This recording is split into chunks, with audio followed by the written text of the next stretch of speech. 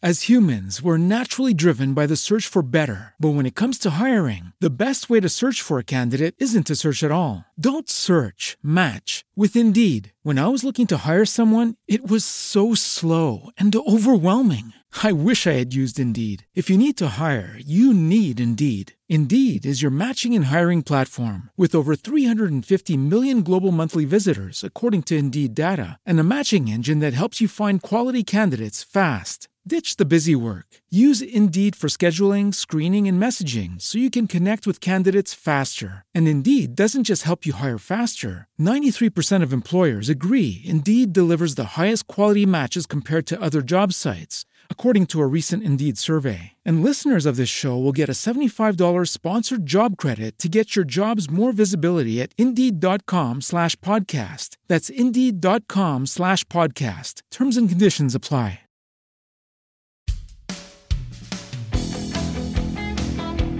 Hello and welcome to Killer Queens, a true crime podcast. I'm your host, Torella.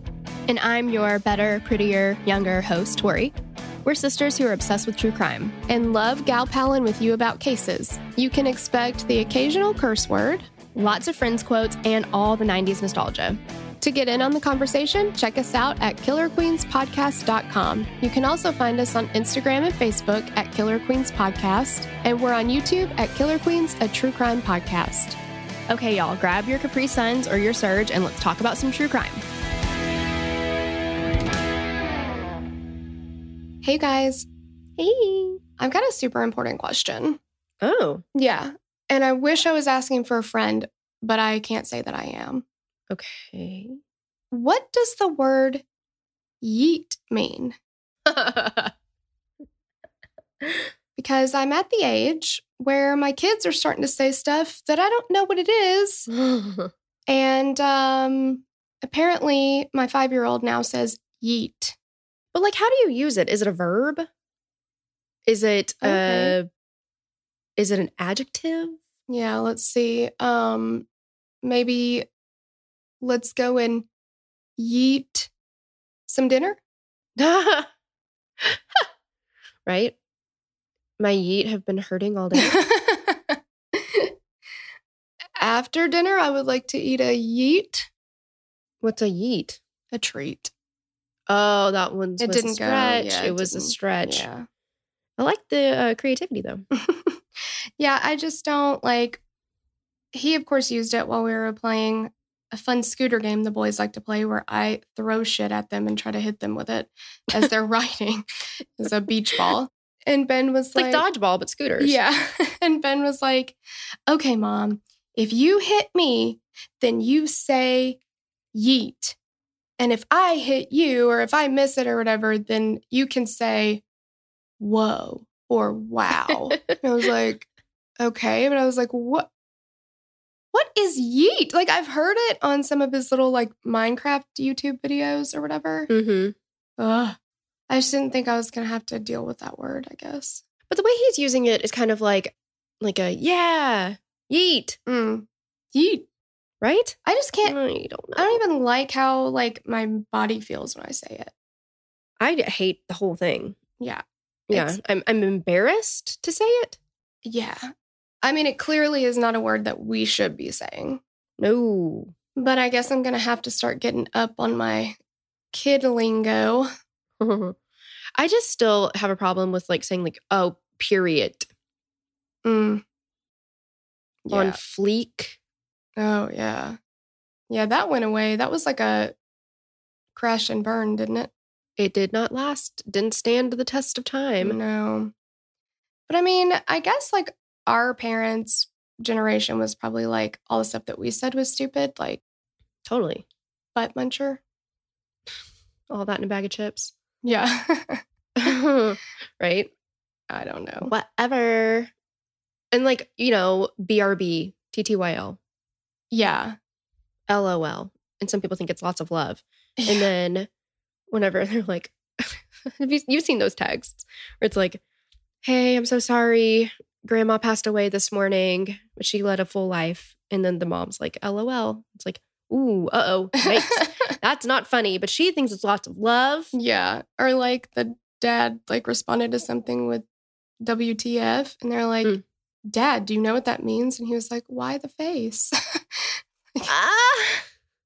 Well, and I also saw something the other day where apparently this girl or somebody, the kid, told the dad that BDSM was like biscuits and like something like a food type of thing. And he's like, what? The mom messages and is like, why did you tell your father BDSM means whatever?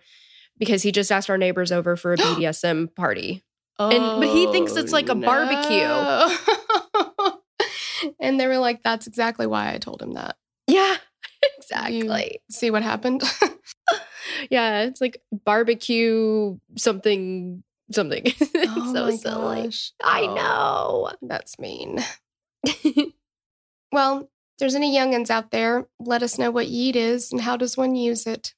So we'll know, but we will not, because I don't think I can pull it off. I'm not even going to try. No. No. Oh, no. Yeah, just for knowing. Yeah. Yeah. All right.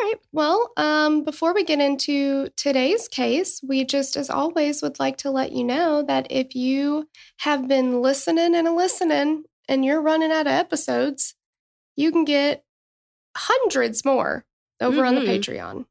Oh, yeah. I think we're on, 130 something on Patreon for mixtapes. Mm-hmm. Yeah. And we still have the doc jams on top of that. I know. Yeah. Countless episodes over. Well, that's not true. I just counted them, but there's a lot of them. Yeah. Countless if you're using your hands, I guess. Yeah. Even if you bring the toes in, still. Oh, yeah. You're going to get way more than just the toes. Yeet. We've got a buttload of episodes over there. Oh, so yeah. A bit way more up there. definitely go check it out. And, you could be getting 3, even 4 new episodes a week. We just started doing what we call our T to the 4th power Y, some time to talk to you. And that comes out on Sundays. And it is just us kind of shooting the shit about stuff. Yeah. So if you enjoy hearing us talk about mindless things and no direction, aimlessly just talking, Mm-hmm. you'll enjoy it. If you want one entire episode about different ways to use the word tit, then that's for you. Yeah. Or one time we talked about slugs. So. Oh, that's true. Yeah. Mm-hmm. Yeah. So you just never know what you're going to get. Exactly. All right. I think that's enough of the business. Oh, stay the fuck up about my business. So yeah. Yeah. Okay. And if you've clicked on, if you have eyes and you saw what you clicked on and you are not surprised by this, then you know that it's going to be the Alamo Christian Foundation. Mm-hmm. Which I definitely thought was Alamo. I know. And I was like, oh, no. His name is Tony Alamo. Yeah. But so we got that. And thank you to Kay Crawford for suggesting it. Yes. And of course, thank you to Madison for writing this up. Hey, girl, thanks. Yeet. Yeet. I can't stop now. Oh, no. I said, I'm not going to do it. And then I immediately was like, I'm going to do it. I feel like that one worked, though. I thought Might it have worked. Yeah. We might be getting somewhere with it. Don't encourage the behavior. We do have several trigger warnings. Yeah. Okay. We have assaults, cults, child abuse, death, emotional abuse, pedophilia, child pornography, physical abuse, rape, sexual abuse, sexual assault, terminal illness, torture, and probably, honestly, more. But yeah, just goes on and on. It's awful. Yeah, that covers it fairly well. Yeah. All right. Okay. In the late 1960s, Hollywood Boulevard was filled with people carrying flyers that said repent or perish. These people were members of the Alamo Christian Foundation, a ministry led by husband and wife, Tony and Susan Alamo. The two called themselves prophets and said that God spoke directly to them. What started as a chance meeting in a bar led to the formation of one of the most notorious cults in America. To many onlookers, the foundation just appeared to be a strange type of ministry. Little did they know that behind closed doors and away from the cameras, there was rampant physical assaults, child abuse, sexual abuse, and child pornography. The man who stood at the head of the foundation and referred to himself as the Teflon pastor soon dug his own grave and unraveled in front of America with no one to blame but himself. Sucks to suck. I know, I hate that guy. Yeah. Oh, yeah. I hate that guy. Tony Alamo was born on September 20th, 1934 in Joplin, Missouri. His given name was Bernie Lazar Hoffman. Bernie. His father was a Jewish immigrant from Romania. There isn't much information on Tony's childhood. In his late teen years, Tony left Joplin and headed for the West Coast, changing his name to Marcus Abad, maybe, and then Marcus Hoffman. He had mild success in LA as a big band singer. Wow. Just interesting. He told people that he recorded a hit record and was asked to manage several well-known bands, including the Beatles. He's like, I don't know if you've ever heard of them, but I've managed. Yeah, I got them famous, you know? Like, no, the fuck you did not. Right, like you're singing Donka Shane at friggin' little tiny clubs. That's what you're doing. Pompano Joe's, like. Oh, that's a good song. I was thinking of the restaurant, but okay. Actually, I was thinking of, remember on Dennis the Menace when it's like, what you know, Joe? Oh, yeah. What you know, Joe? That's what I was thinking of. Oh, okay. Great song. Yeah. He also said he managed the Doors and the Rolling Stones, which, like. You're lying. Like, he's like, name a band, managed them. Yeah, exactly. Oh, I forgot about them. Thanks for saying that. Yeah, like. Yep. You would think that, like, because none of it's even remotely true. So you'd think that if he's going to try and, like, put himself in with some of these other kind of people, it would be like, you know, maybe one bigger band, but, like, I didn't totally manage them. I, like, worked with their management team or something. Like, yeah. I don't know. He just puts it out there, though, like, no, I did this. Yeah. I mean, yeah, if by managing you mean you saw them live once. Yeah, exactly. Then, okay. Oh, I managed them too. As humans, we're naturally driven by the search for better. But when it comes to hiring, the best way to search for a candidate isn't to search at all. Don't search, match with Indeed. When I was looking to hire someone, it was so slow and overwhelming. I wish I had used Indeed. If you need to hire, you need Indeed. Indeed is your matching and hiring platform with over 350 million global monthly visitors, according to Indeed data, and a matching engine that helps you find quality candidates fast. Ditch the busy work. Use Indeed for scheduling, screening, and messaging so you can connect with candidates faster. And Indeed doesn't just help you hire faster. 93% of employers agree Indeed delivers the highest quality matches compared to other job sites, according to a recent Indeed survey. And listeners of this show will get a $75 sponsored job credit to get your jobs more visibility at Indeed.com/podcast. That's Indeed.com/podcast. Terms and conditions apply. Don't you love an extra $100 in your pocket? Have a TurboTax expert file your taxes for you by March 31st to get $100 back instantly. Because no matter what moves you made last year, TurboTax makes them count. That means getting $100 back and 100% accurate taxes, only from Intuit TurboTax. Must file by 3/31. Credit only applicable to federal filing fees with TurboTax full service. Offer can be modified or terminated at any time. Tony had extreme stories of how in demand he was in the music industry and used this to gain attention. Susan Alamo was born on January 1st, 1925 in Alma, Arkansas. Her birth name was Edith Opal Horn. Like her husband, not much is known about her upbringing or early years. She told people that when she was a young girl, she suffered from severe tuberculosis and that God miraculously cured her. She was shown the book of Revelation and said she was told that, quote, she would be preaching the gospel in the last days just before Jesus Christ comes back to earth. Prior to meeting Tony, Susan had been married twice and had a daughter named, I never figured out how to say her name. I don't know if anybody knows how to pronounce her name. Christy Hound? I don't know. I think it's Christian. Yeah, it's spelled CHRISTHIAON.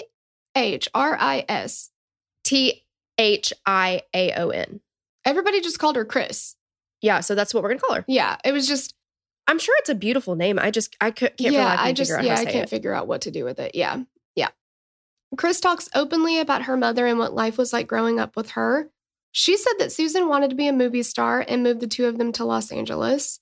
Susan got a job as a B-girl, and I did not know what this was. Me neither. A B-girl's job was to sit at the bar while the bartender refilled their alcohol glass with tea. So it looked like they're drinking an alcoholic drink. And then when a man come up and wanted to talk to them, they'd end up paying for her drinks because now I'm talking to this woman. And so this encouraged Ben to spend more money while the bar wasn't actually serving the B-girls alcohol. It was small, but it showed Susan that she could easily con people out of money. Great. It seems like a lot, like, are they paying these women? It seems like a lot of fucking effort just to get like a few extra drinks paid for that you didn't serve. I don't know. It is weird, yeah. But she had a way of getting attention, and especially in churches. And I guess just over time you would figure something like that out. But it's just like, it's a weird thing to notice. Like, you know what? I get a lot of attention in churches. Yeah, it's a weird place to target. Yeah. Yeah. So she's like, okay, now I need to hone in on that. Like, well, but I mean, had she never figured that out, the Alamo Foundation would have never probably gotten off the ground because, Tony needed Susan. Oh, for sure. Yeah. She had a knack for being able to walk into a room full of people and everyone would look at her. Susan knew this could make her money. Once she realized how powerful of a presence she had at churches, Susan would bring Chris with her to churches in the area, telling her that they were going to, quote, do church tonight. After a sermon, the pastor would call Susan up front and ask her to spread the word. Chris would sing, and then Susan would give her testimony. Chris said that everything her mother would say during these testimonies was fake. She lied, and she was very good at it. She told churchgoers how God had touched her when he healed her from tuberculosis. Chris knew early on that her mother was a con artist. They made money from the donations that churchgoers gave, and that's literally how the two of them survived. This was Susan's full-time job at this point. Was conning people at church. Yeah. We're going to go do a church tonight. What kind of people? And like, so she's giving her testimony, and then the people there are donating money to her for her, hard the struggle times that she's or whatever. been through. Yeah. Because like, I don't really know how that works, but usually it's like, when you go to church, you're going to give money to the church, but I guess everybody just gave it to her. It's interesting. I mean, that's an interesting way to do it. Yeah, maybe, I don't know, but maybe the pastor was in on it too, where he was like, wow, when you speak, we get a lot of members come to hear you. So we'll give you donations or whatever. I guess. Susan, at this time going by the name Susan Lipowitz, continued to spread lies and use her engaging personality to get her and Chris what they needed. She was constantly seeking people out in the music industry to get her and her daughter a deal, but it was mostly, obviously, her a deal. One night, Susan and Chris were at a bar on Hollywood Boulevard, and Tony Alamo came inside. Susan asked him if he was in the music industry, and Tony, of course, said yes, that he had managed huge names. Susan was dressed lavishly and gave Tony the impression that she was wealthy, but Susan thought he was wealthy. So they both thought that they were going to con a rich person out of some money, and neither one of them, Chris said, had the money to pay for the pitchers of beers that they'd ordered. That's so crazy. So, yeah, and I don't know if, like, that realization when they both figured out that they're both full of shit, they were like, hey, we've really got something here. Yeah. Because, like, you'd think that they were like, oh, well, this was a dud, like, whatever. But they talked, they laughed, they flirted. Chris was just there. It's going to be super awkward. I don't know how old she was, but super awkward. And before leaving, Chris said her mother leaned over to Tony and said, did you know that Jesus Christ is coming back to earth again? And Tony didn't really know the Bible. He was raised in a Jewish family and didn't know much about Christianity. And he had honestly never seemed interested in women really before meeting Susan. And he actually despised women. So that's a problem that we're going to see. Yeah. But according to him, Susan was a completely different person. She and Tony were two of the same person, and they both saw that. She began to teach him about the Bible and about being a prophet and how they should be saving people. In 1966, the couple married, and Susan took Tony's last name, and the two began their journey together, happily ever after. Where did he get the name Tony Alamo, though? I have no idea, and I wonder if I feel like he wanted it pronounced Alamo just to like be like, it's Frankenstein. Yeah. No, it's Alamo. Because I think that's why the one guy in the thing we watched, I think he just called him Alamo, probably just to piss him off. Like, yeah. But yeah, because it's like we were watching Wreck-It Ralph the other night, and they were like in a little focus group, counseling group or whatever. And Satan was trying to make Ralph feel better or whatever. And Ralph is like, hey, thanks, Satan. And he goes, it's actually Satan, but I won't like. It's Alamo.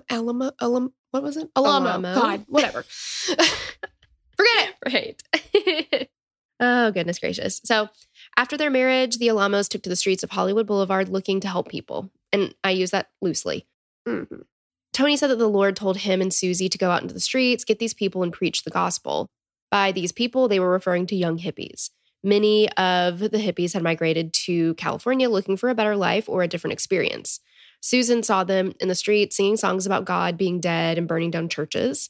The couple made it their mission to preach the gospel to these individuals. Surprisingly, Tony and Susan were able to attract a lot of these young people. So many of them were so lost, vulnerable, and looking for a path in life. The Alamo Christian Foundation gave them that. They had two leaders who gave them the guidance they craved, and they were finally a part of something. They began saving people and taking them to the beach to baptize them. The couple had created a community. Their followers believed that they had found happiness in God. Tony was the business of the foundation and Susan was the gospel. They began to generate money, and soon Tony saw the potential for the foundation to become even more profitable for him.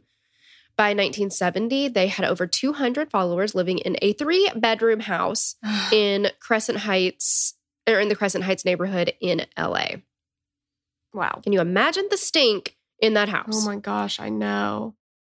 It's like those circus cars with like the 50 clowns in them. Yeah, like, right? How do you fit that many people? I don't know. And they'd all have to be standing up single file, you'd think. Well, that's what I'm saying. Like, how did they all sleep? Yeah. Like in a pile like puppies? Like, I don't get it. You'd have to. Yeah. Stack them up.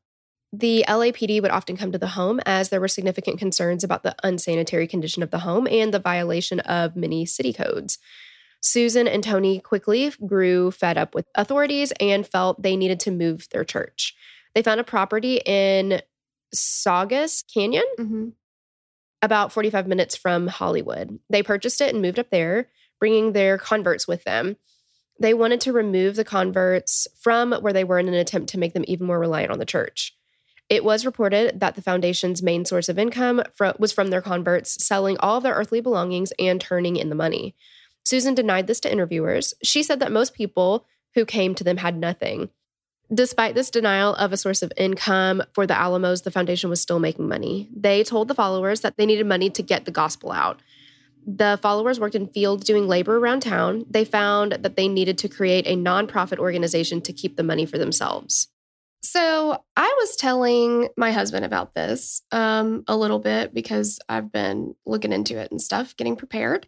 And it always like blows his mind. He's like, who would follow them though? And like when we get into some of the stuff that they were doing to their followers and the children and stuff, he's like, but who would just let that happen? And it's like, they prey on vulnerable people. It's always just like, you look at something and you're just like, that there is no way. Like, how? But everything that they did was completely calculated to get full compliance. Well, it's grooming. And Yes. yeah, I mean, we've seen it because we've talked about Heaven's Gate. Mhm. We've talked about Jonestown. Mhm. They all do it. Yeah. And one of the biggest and scariest times I feel like in the church is when they move them and isolate them. Yes, exactly. Yeah. But it's like in the cult handbook. It's like, yeah, there's a formula for it. yeah, first you gotta make sure that they have nothing left. Give away all their stuff, or you take all their money or whatever, and tell them it's for the good of the world and blah, blah, blah, blah. And then you got to get them away from everybody. And that, like, it's just, it's like a total handbook. 17-year-old Carrie Miller first heard the Alamo name in 1970. His older brother, Bob, told him that he was going to serve the Lord at their church in Saugus. The boys hadn't grown up with religion in their home, so this was a new experience for Bob. Carrie went with him to the Saugus Canyon location just to check everything out. He noticed that the church had people of all ages, races, and backgrounds. They were all so entranced by the Alamos, particularly Susan. She told the followers that she was a prophet of God and that he spoke to her. Carrie watched as the crowd of people sang gospel and knew every word. They were raising their hands in the air, they were rolling their eyes. He was watching his brother do the same thing, and he's just like, okay, like this is not, we didn't grow up with this. Yeah. Susan spoke about how important it is to lay down your life for the Lord. Carrie sat down beside Susan and told her that he was going to try the church out for a semester and see if it was real. And he said that she just like smirked and was like, well, that'll be the longest semester of your life. She wasn't wrong. I know. Sue Balsley had graduated from high school in 1969 in Minnesota. She was working full-time to pay her bills, and on the weekend, she partied with friends, occasionally indulging in the use of LSD. Looking for new adventure and answers, she and a friend decided to hitchhike to California. Just so much hitchhiking these days. I know. They made it to Hollywood Boulevard and ran into followers from the foundation. They were handing out flyers saying that people needed to repent or perish. And Sue was like, that's cool. Like, that seems like a not ideal piece of paper to get. Right. I don't know. Like, that sounds cool. I want to find out if I'm going to hell or not. I don't know. It's just like, but she thought it was cool. And she's like, cool, let's go.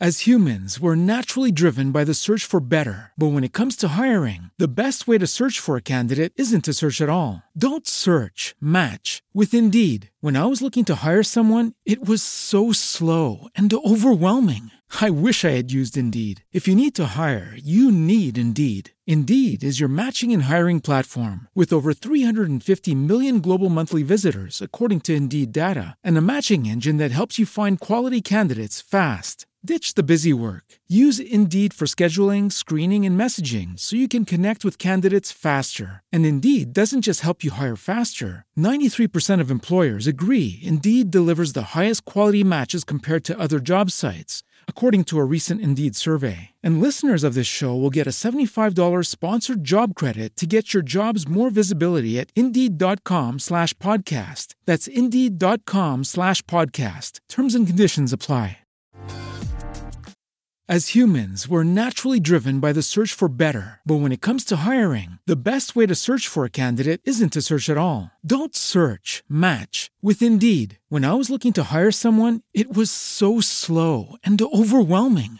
I wish I had used Indeed. If you need to hire, you need Indeed. Indeed is your matching and hiring platform with over 350 million global monthly visitors, according to Indeed data, and a matching engine that helps you find quality candidates fast. Ditch the busy work. Use Indeed for scheduling, screening, and messaging so you can connect with candidates faster. And Indeed doesn't just help you hire faster. 93% of employers agree Indeed delivers the highest quality matches compared to other job sites, according to a recent Indeed survey. And listeners of this show will get a $75 sponsored job credit to get your jobs more visibility at Indeed.com/podcast. That's Indeed.com/podcast. Terms and conditions apply. So in 1973, the foundation began producing their own television show called the Tony and Susan Alamo Christian Foundation. They began broadcasting their television ministry from Hollywood. There would be a sermon by Susan, of course, gospel, testimony, songs, and a message on each show. It was clear that the church was gaining more notoriety, and the Alamos wanted to recruit as many new followers as they could. Back in Saugus, the followers were working 10 plus hours a day. They got paid weekly, and every Friday, one of the foundation workers, instructed by Tony, would go around to everyone and give them a pen to sign their paycheck and hand it into the foundation. Everybody's paychecks, ranging from $200 to $500 weekly, were going to the Alamos. They were told that they were paying to help spread the gospel and take care of the property. As the population of the church grew, so did the power of the Alamos. They berated their followers using verbal and physical abuse, all in the name of God. Sue had given birth to a son, but wasn't allowed to rest. The mothers were told that they were never good enough, couldn't work hard enough. Sue remembered being so exhausted that she couldn't hold her baby in her arms. Ugh. Susan would scream at them about how lazy and awful they were. The mothers were given cloth diapers, but oftentimes they didn't have water to clean them. Maggots would get in the dirty diapers, and they couldn't keep their babies clean. No matter what the reason was, Susan would never miss a chance to tell them how they couldn't raise children, couldn't even keep their diapers clean. That's just so, like, as a mother, and this is the conditions you're living in, and this is what your child is going through. There's maggots in your child's diaper. Mm-hmm. And I understand there's so many things that go into this mentally, emotionally. There's a lot of vulnerability and all those things, but it's like, you know, if you lived somewhere else, you'd have water. Like you'd be able to, and I know there's a lot that goes into that too, leaving because you'd have to start over and like all these things. It's just, I don't know. It's just like, it's one thing to yourself suffer through conditions like that. It's another thing for a baby to have to be put in a situation like that because they cannot get themselves out of it. Right. And that's not sanitary at all. It's not healthy. Well, no. And Susan and Tony are the ones who are creating these conditions for these people. Yeah. And then they're blaming them for not being able to create a better life for their children. Mm-hmm. It's just so messed up. Yeah. You call Andy Cordan because it's messed up. I know. And that's like, again, that's part of the like playbook, you know, like for abusive relationships and everything. I've got to break them down so much that they feel like all of this is their fault, that our life would be so much better if not for them. They're the ones that is, you know, I've had opportunities and they've ruined them, not the other way around, you know, like that kind of stuff. Mm-hmm. They feel beholden to me because of this. So sad. So this did not dissuade Sue or the other women. They truly believed that Susan and Tony were prophets and heard God's voice.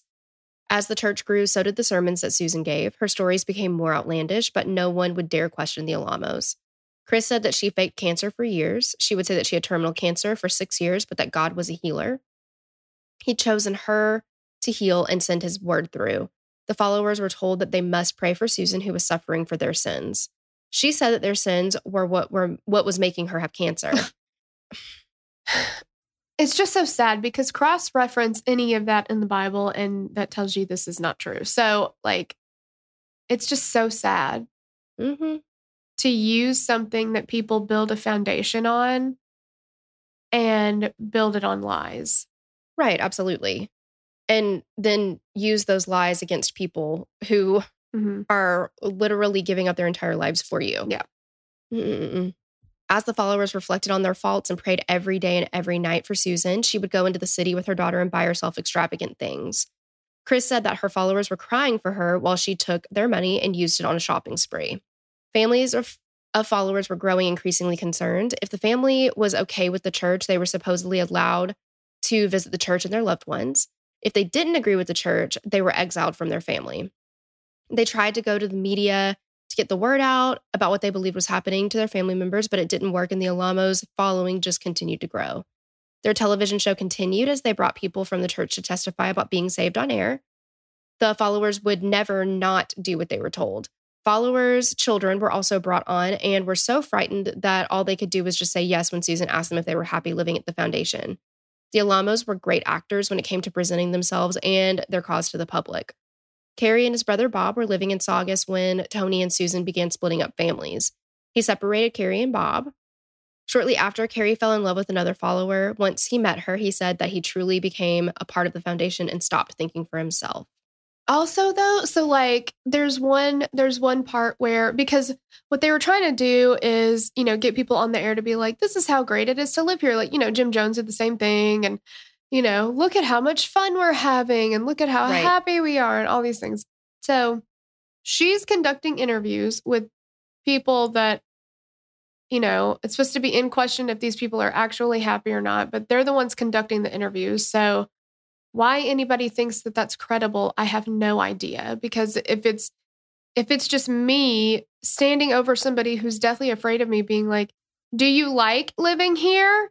Like, you know what the fuck is going to happen to you if you say no. So of course you're going to say yes. Like, I don't understand that. But, you know, they're doing the things. And there was a little girl on there and it's so heartbreaking to see her. You can tell she's petrified.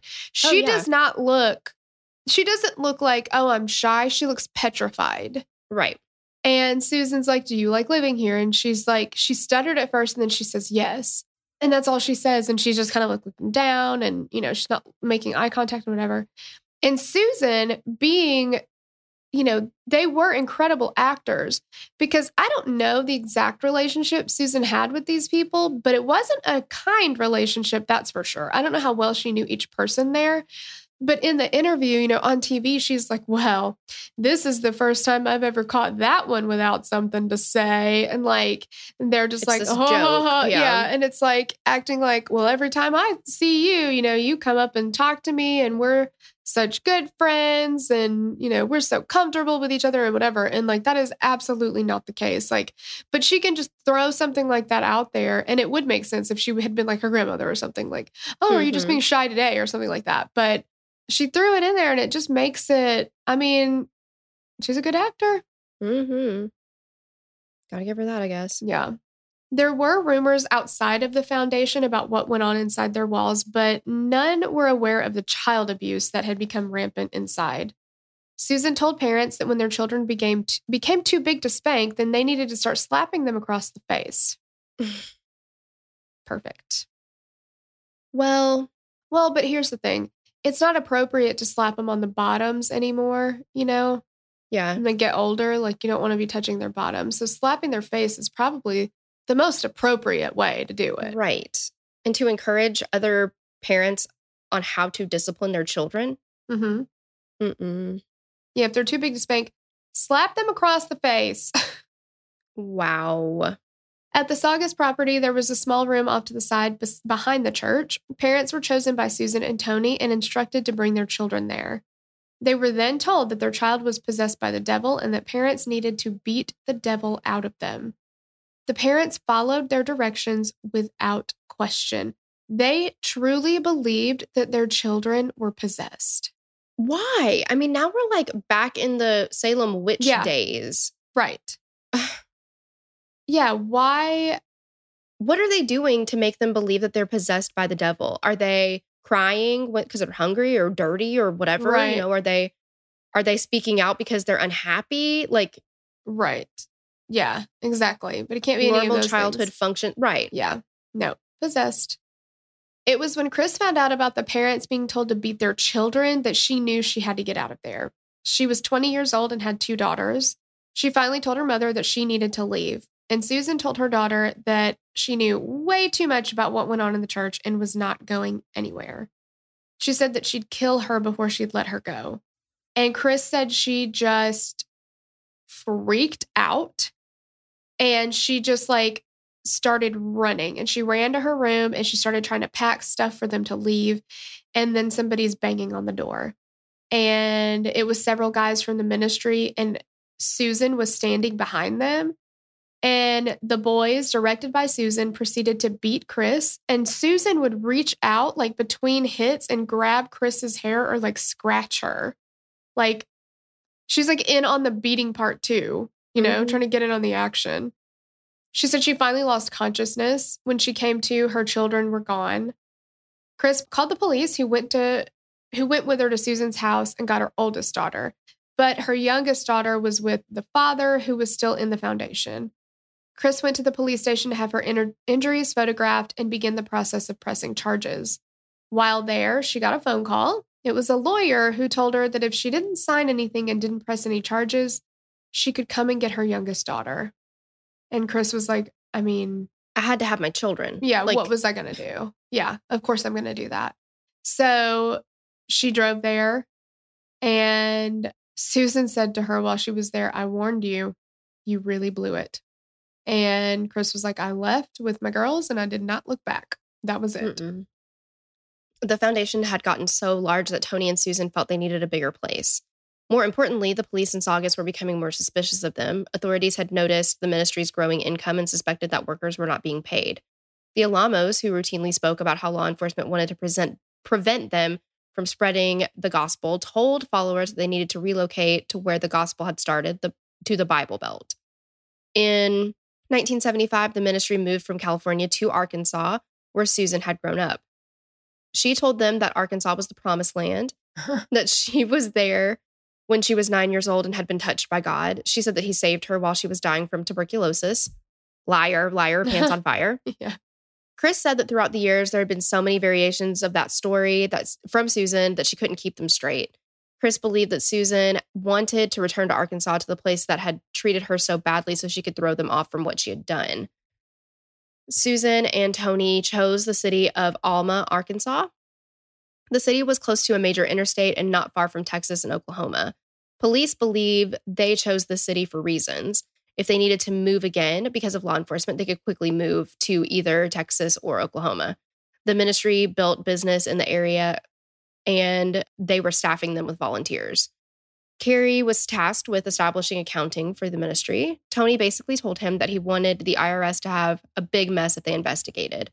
There were so many different holdings and offshore accounts that it would have been difficult to make much sense of it. Since their church was listed as a nonprofit, they were not subjected to taxes. In 1970, the foundation's revenue was approximately $46,000, and by 1975, it was over $1 million. That's quite a jump. Very much so, yes. Despite these numbers, Tony told interviewers that they showed a loss each year. He said that the foundation was not intended to make profit. It was intended to meet the needs of the volunteers.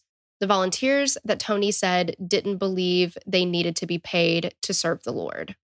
Yeah. They're serving the Lord. They don't need a paycheck. They're doing the Lord's work. They're doing exactly. the Lord's work, yeah. And I think they also said they want you to have all the food that you need, all the water that you need, and to have a comfortable home to live in. But they don't want that either. Right. They're like, they're the prophets. We look up to them so much. We want them to want for nothing, and we will suffer. I mean, it's really nice people. I mean, Well, and I know plenty of people who are like that all over the world. So if you have like hundreds and hundreds of volunteers, it makes sense, right? For all of them to be that selfless. Mm-hmm.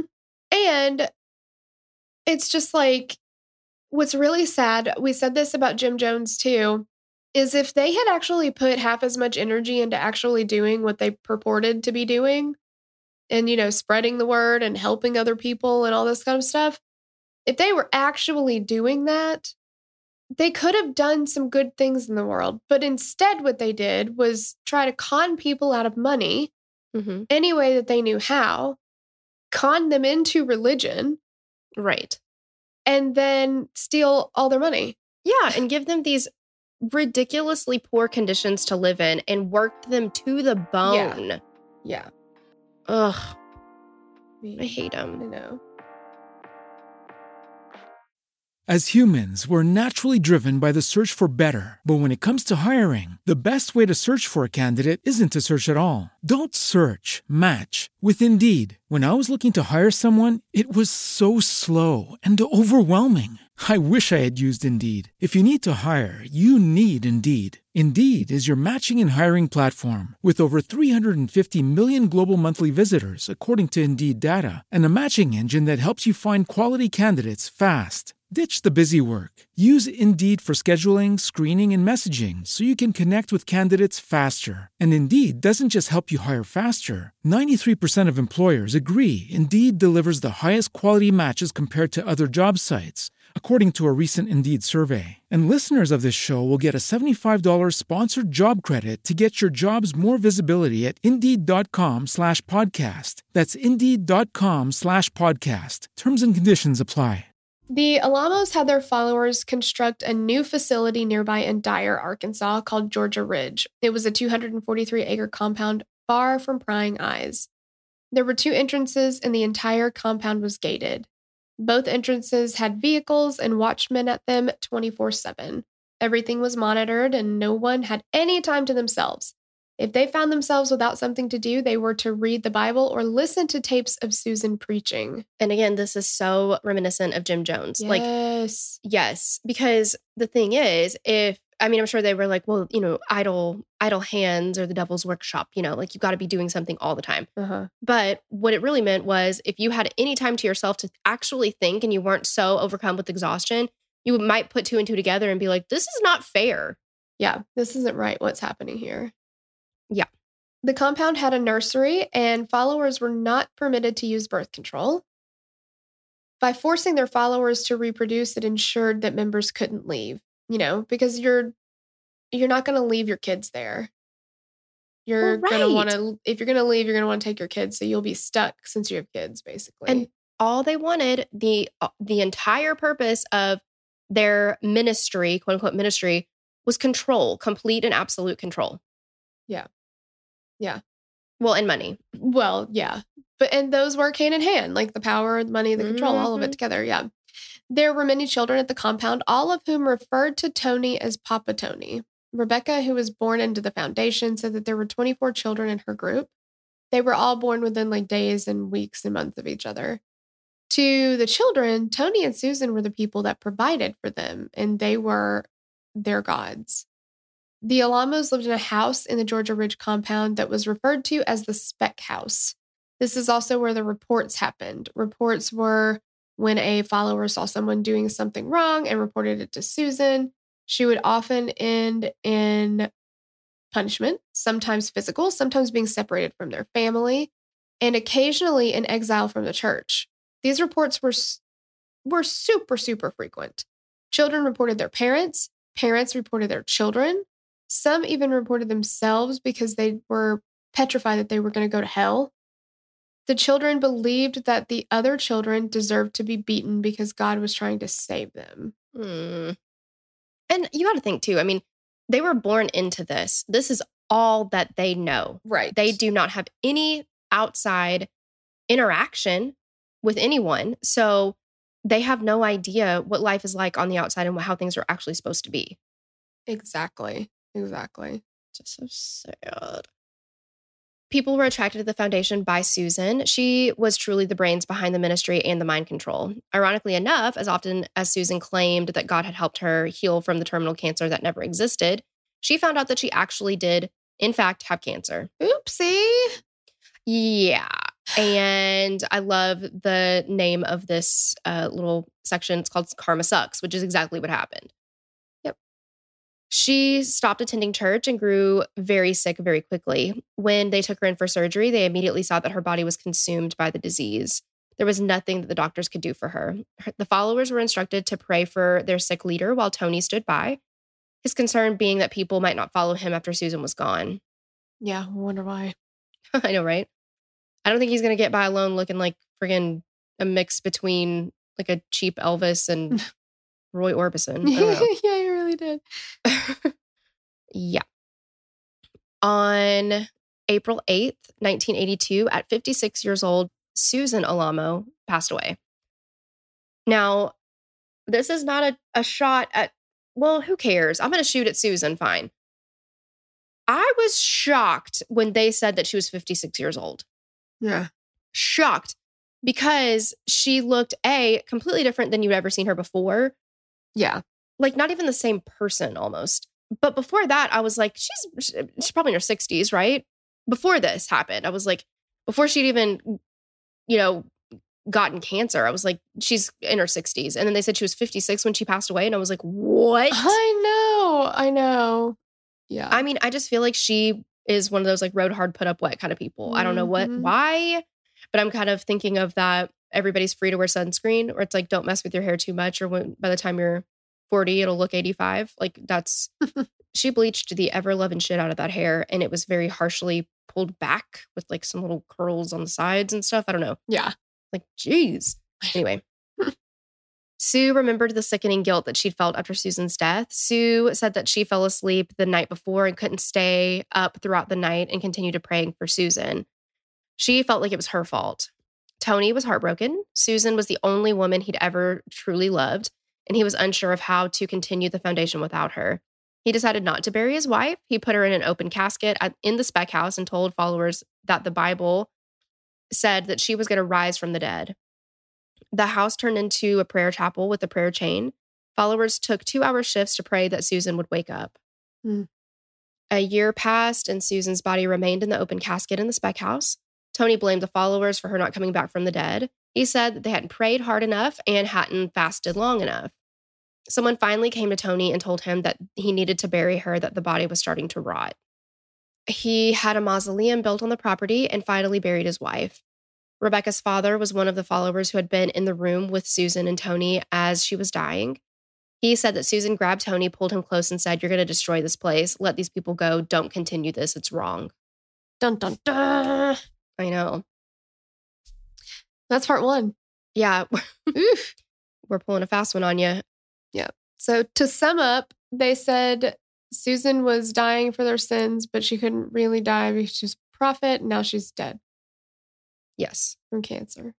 And allegedly said, "You need to stop this. You can't continue this. This is wrong." Yeah. I don't know. I'm sure it's one of those like things that happen. I've heard of people, on their deathbed. They're like, "Oh, I've got to make this right because I know I'm not getting out of this. I can't continue this way." Yeah. I'm sure she maybe had some revelation or something. But Yeah. anyway, that's part 1. It's part 1. We will pick up last week. We'll pick up next week. What? We're Next going back in time? episode. Yeah. I thought that would be fun. Do the whole thing backwards. Yeah. I don't know that word. But yeah, we will catch you guys next week. Let us know what you think about this case. If you've heard about it, if you have thoughts on it, definitely let us know. Yeah. Thank you so much for listening. Bye. Bye. Hey, you guys, before we go for the day, we want to say a hey girl thanks to some new patrons. Before we go. Okay. All right. Tori has been really just on my ass today. Riding that ass all day. I'm over it. So now I want to talk about people I like. Oh, okay. Well, fine. So hey girl thanks to McKaylee Trussell, Amy Barnett, Georgette Morgan, Courtney King, Alessandra Reed, Julia Escamilla, Megan, Pax Payton, Anita Kanupka, Sandy Kemish, Sarah Springer, Melinda Garrett, Abby, Brandon Spearman, Laura King, Marissa Freeman, Hannah Bentley, Noah Castle, Hannah Rigby, Jamie Palmgren, Shannon Eshelman, Zeta Barwick, Alex McGeever, Ricky Wetzenkamp, Kylie Jackson, Hannah Nelson, Mandy Duggan, Elizabeth McCoffin, Casey Hutchison, Mindy Ray, Molly, Tiffany Fair, Sierra McCarthy, Tiffany Yant, Lynette McIrvin, Tommy Lee, Tom, man, that's badass. I know, Nicole String,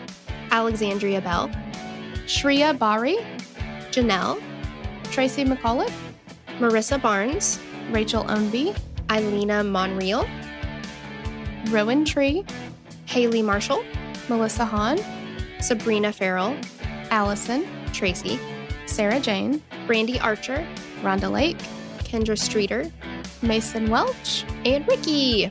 Yay! Thank you guys so much. We love you. And if you want your very own shout out, just join us over at the Patreon, $10 and above. Gets you Yay. one of these little suckers. I know, and I gotta say, as someone who Torella does not like, it's Mhm. gotta feel nice to be liked. So Yeah, it should. I wouldn't know, but it should feel nice. Yes. And create a very stark disparity between how I feel about you. all right, I'm done with this conversation. We love you guys. Bye. Bye. We'd love to hear your thoughts on this case. Connect with us on Instagram or Facebook to continue the conversation. Thanks for listening, and we will meet you back here next week. Bye. The theme song for the show is created and composed by Stephen Toby. You can find more of Stephen's work on SoundCloud. Our logo was created by Sloan Williams of Sophisticated Crayon. You can find more of her work on Etsy. Visit us at killerqueenspodcast.com for merch and other info about the show.